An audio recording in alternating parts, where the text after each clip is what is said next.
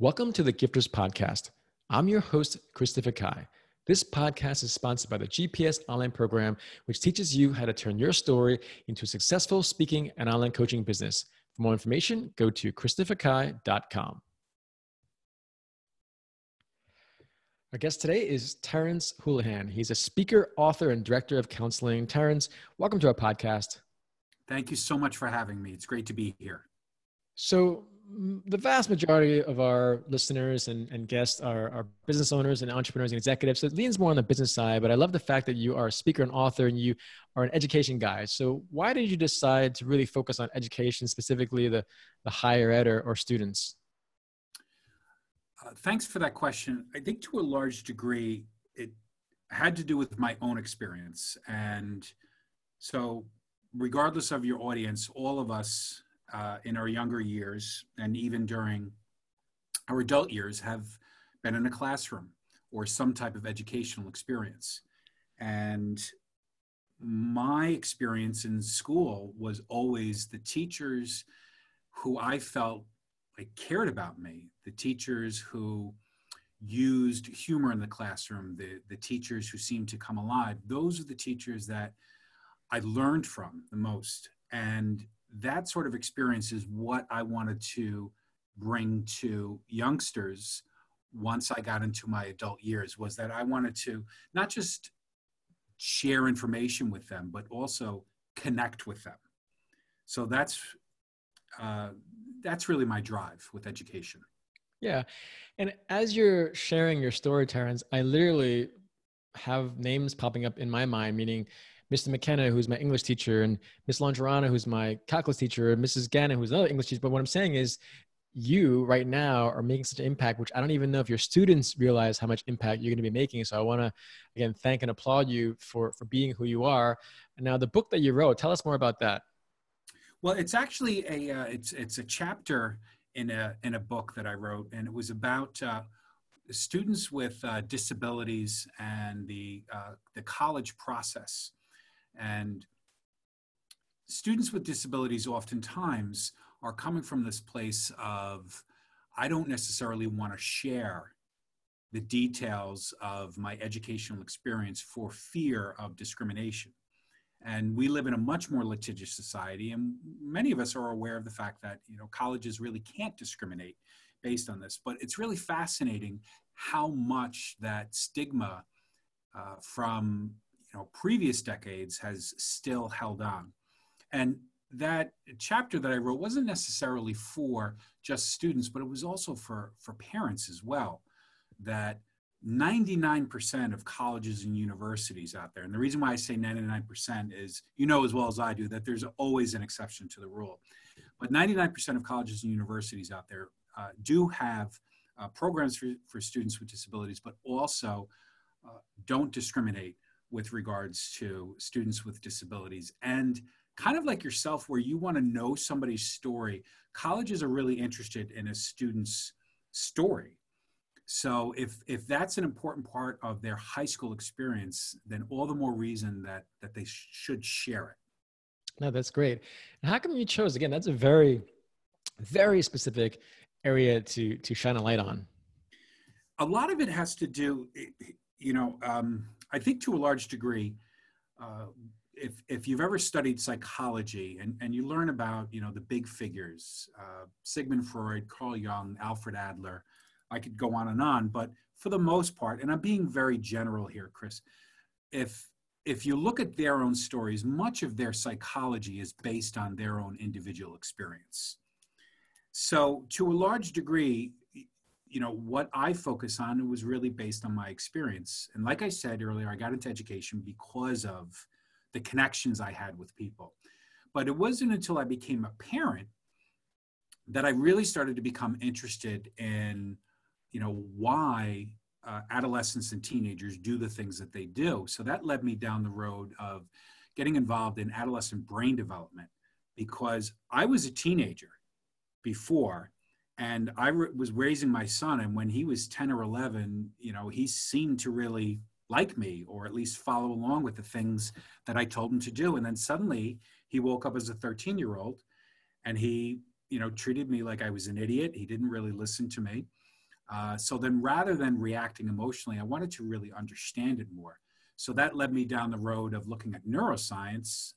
And of course, then I got into ADHD, attention deficit hyperactivity disorder, learning disabilities. So that's how I ended up in that area. That's interesting. Terence, as you're saying this, again, I'm relating some of my own experiences where I remember very, very, very distinctly when my mother or father would drop me off. I would literally tell them, please drop me off a street away from the school. And it's literally almost stereotypical, but it's like, as a young man, at least for me, I'll speak for myself, it's like, I want to be perceived as cool.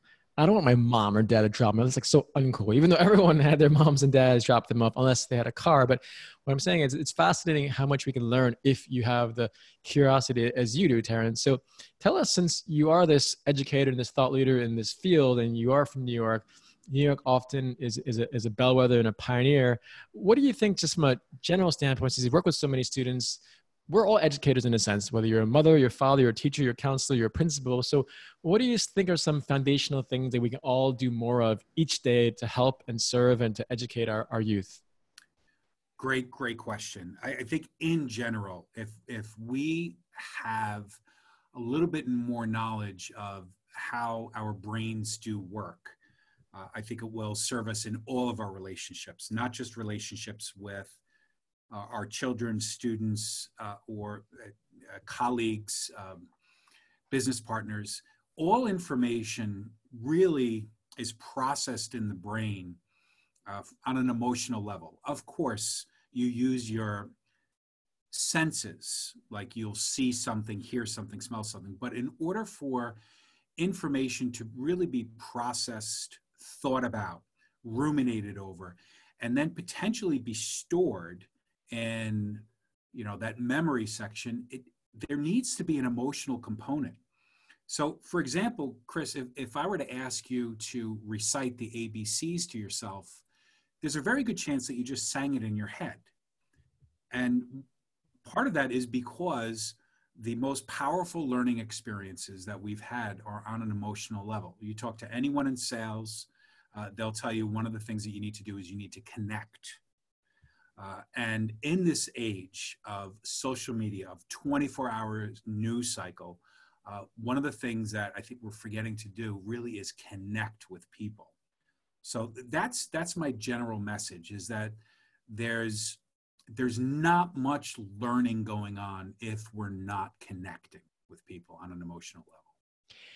And it raises such a great and profound point, Terence, because education is about educating our youth. But frankly, if you're not connecting with them, they're not going to care, especially now with all the different devices they have to connect with online, but yet they still will never be replaced by things offline, which is someone like yourself, Terence. So it's very profound. So as you mentioned about the whole brain activity and the brain development, what did you find fascinating about how the teenage brain is being developed? Or what are some things that really stood out where a 13-year-old, when you said your son is this beautiful person, and then all of a sudden he's like, yo, dad, you're Yes. not cool.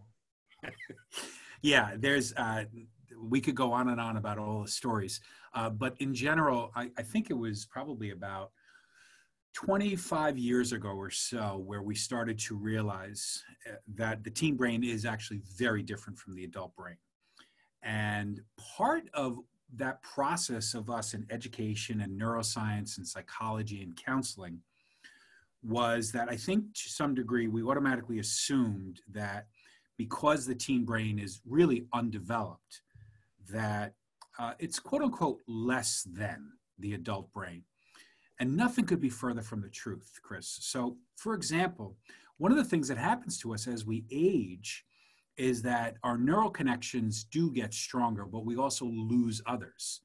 We may become better task managers, but to some degree or another, we lose some connections with creativity, with our fondness for music.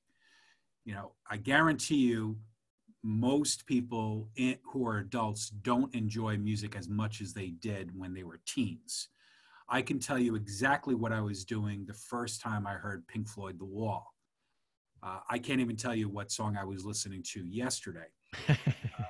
The average teenagers will go through 8 classes in one day. They'll spend 4 hours on social media.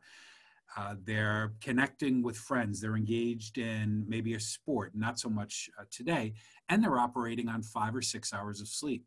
Yeah. So as undeveloped as their brains are, they are sponges, and they soak up a tremendous amount of information, but they just don't manage tasks as well.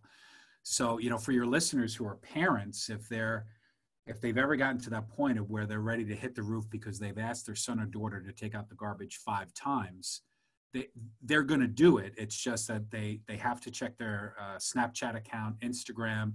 They're going to see if there's a snowflake which could potentially cancel school tomorrow. How did you know that was what I was thinking, Terence?